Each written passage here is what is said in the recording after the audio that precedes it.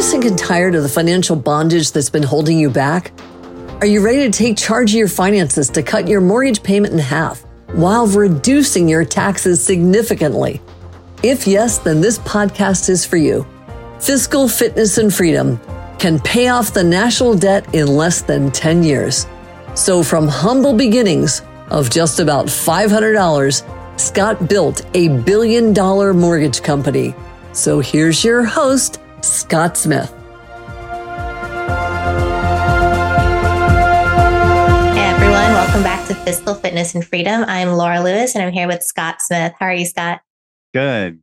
Doing well today. Great. I have been thinking about something a lot with all of this buzz about AI. I know in the past we've discussed that technology is anti-inflationary, and throughout history, there's been multiple changes that have lowered inflation and things like that. And I think now that we're living in such a high inflationary period, it also coincides with the highest technological advances we've ever had. I mean, we're living through seeing all of this new AI come up, and it's just so exciting and so incredible. And it's almost like sci-fi to me. And so I'm wondering how you think that's going to affect inflation, or if it has already affected inflation. It doesn't seem like it. And maybe just, I know you have a lot of great stuff on how it has in the past in the book. And I want to just kind of discuss all of those. Yeah, that's a fair subject, especially today, very timely. In inflation, again, when I was looking through all of these numbers on where payments have been moving, Bank for International Settlements puts a lot of good information out on inflation rates in the various countries. And it's interesting to note that inflation rates in a lot of the other countries have been much higher than in the US. I saw 18% figures in a number of countries. And what we have to realize is, so you start tracking back that inflation and where did it come from? Because inflation kind of accumulates on you. There's a supply chain and one thing's gone up in price, then something else, that impacts other things. Fuel or energy costs are the obvious ones, and that your transportation costs are going to go up. If fuel costs go up, your manufacturing costs will go up too, as well as a lot of the product costs, because a lot of products are actually made out of derivatives of oil. And so a lot of the finger pointing on inflation goes to the war between Russia and Ukraine. It has significant impacts on fuel cost and also fertilizer costs, because guess what? Fertilizers are often made out of those different fuel supplies. Yeah. So, and then that impacts transportation cost. And then Ukraine produces or did produce a lot of the wheat. And so food cost went up across the board in large measure because of that war. And then we impose embargoes. We have different sanctions out there. Those are costly to the supply chain. And the disruption to the supply chain actually precedes the war. It goes back to COVID, when you have tens of millions of people not able to work. Of course, that's going to impact the supply chain. It's going to impact supply and demand. And then prior to that, we were beginning the sanctions on China. So the low-cost manufacturing in China has been one of the main vectors that keep consumer price goods down. And so when you begin to get into trade wars with a nation like China, it's inflationary. So you have the inflation of a trade war, you have the inflation of reshoring, bringing the manufacturing back into an environment where the costs are higher. You have the inflation of pandemic, the break of the supply chain. You have the inflation that comes from the Ukrainian-Russian war. And then you have one more layer in there on inflation.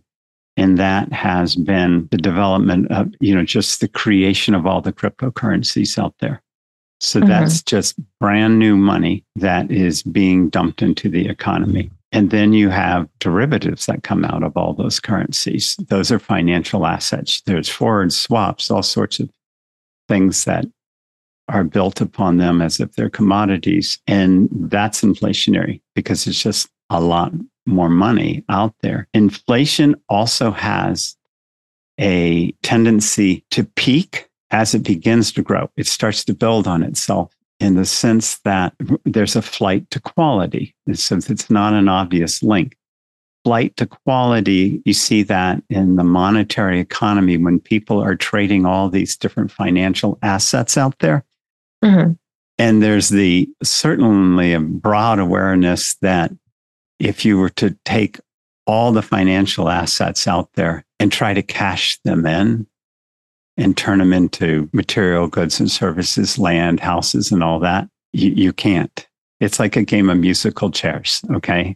And so sitting in a chair when the music stops means you just traded IBM stock for Bitcoin, and then you're going to trade it for US Treasuries. But at some point in time, a certain percentage of the investors are like, I think I'm going to move it into real assets, which would be houses, land, things like that. Right. So real estate values spiked in large measure because of this flight to quality. There were other impacts, people moving out of the cities into other areas. There were several factors in there. But when you have wealthy people overseas buying houses with cash, when you have PE funds buying houses with cash, demand is very high and it drives the price up. Right. So, we're saying that now. All those things come together. So will AI save us from inflation? Not really, not in the short term. I think when we broke down the chapter by chapter, you were giving the illustration of the farmer, the villager, the farmer, the handyman, and the hunter, mm-hmm. and how different technologies allowed them to do their job essentially better and faster, and how that became anti-inflationary. And there's different examples on how that has happened throughout history. And now I think we're just in such a complicated space financially in the markets and all of that. So I'm just curious why the same isn't applying now. We're seeing the most technology ever. Ultimately it is. And here's, if we did not have the technologies of the last 10 years or even the last 20 years, our inflation rates would be double digit. And in other words, our ability to have skated through the pandemic with as many people not working as we did only happened because of automation and technology. The ability of China to deliver all those goods and services at the prices they do was not just cheap labor, but it was the latest technology in their factories. And the AI makes a lot of jobs a lot more efficient. And so that's anti-inflationary. It's just early in the implementation of AI. Gotcha. But then part of what kind of defeats the anti-inflationary effect of technology is when it replaces jobs. And so less people are doing Interesting. it. See? And likewise, perhaps even more impactful is when people switch jobs from the material economy to the monetary economy because of automation. So often those people were running companies and then they are able to sell the company and then they just become traders. And so they're now in the business of earning an income in the monetary economy and not by virtue of producing goods and services. And so that's inflationary. And then technology in the monetary economy sometimes is inflationary because when you have advanced trading techniques that earn people larger profits and they're not making goods and services, mm-hmm. they go and buy goods and services and that increases demand and that's inflationary. So technology in the monetary economy often just fuels the problem of people, large percentage or a percentage of our population earning its income and not actually producing goods and services. That's inflationary. Interesting. So yeah, it becomes very unbalanced at that point. Yeah, technology is sort of like a braid. It weaves around in a lot of different areas. To the extent it makes us more efficient at producing goods and services, it's anti-inflationary. To the extent that it absolves certain people from having to work, it's inflationary. And to the extent that it augments somebody's ability to earn an income in the monetary economy, I would argue it's inflationary. Interesting. Got it. So AI is going to play a big role both in the monetary economy and the material economy. And to the extent that it just fuels trading platforms going nuts, that's not actually bringing inflation down. Yeah, I think that's, we can see that happening right now. It's a little out of control. Very, very much. It's one of the reasons payments increased by over $1,000 trillion in the last year. Just unbelievable how fast the monetary economy is growing today. Do you think that with the lowered birth rates and just overall how society is leaning into, I think before, my mom is one of 9. I'm one of 4, and my daughter will be one of 1. So I'm just curious if you think that's going to affect things just in general on how inflation and all of those things are hitting. Yeah, that's often the most misunderstood component out there. I know like Elon Musk is on record of having said, we're not having enough kids. We need to have more kids. Right. He's buying into a narrative of economic growth that occurs through population growth. And also it's the ratio between workers and retired people. And as our population has aged, that ratio between workers and retired people has shifted from, it was at one time like 12 to 1, 12 workers to 1 retired. It's now down to like 3 to 1. Oh, wow. But it will begin to correct a little bit. It's what happens is when that number of children that families are having shifts over time, that creates lumps. So the baby boomers were a problem when they were babies because there were so many baby boomers per worker. And now the workers are having to build schools and do all the things like that to support the baby boomers. Then the baby boomers come into the economy. They're all working and efficiency gets really good. And then they retire, becomes a problem again. But there's a bigger factor. The world is a finite place. It has finite resources. There's so much wealth in the world on a per capita basis. You can look at, well, how many acres are there per person?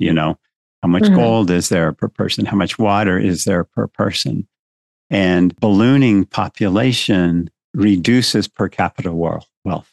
A robust population is necessary in order to do certain endeavors like build jumbo jets and spacecraft and all that. You need lots of people in order to have enough engineers to do things like that. But as technology improves, you need less of them. So technology brings about wealth because it makes us more efficient at extracting the wealth and building that wealth. But a population that is steadily declining over time using technology can enable the greatest amount of wealth per capita that's possible.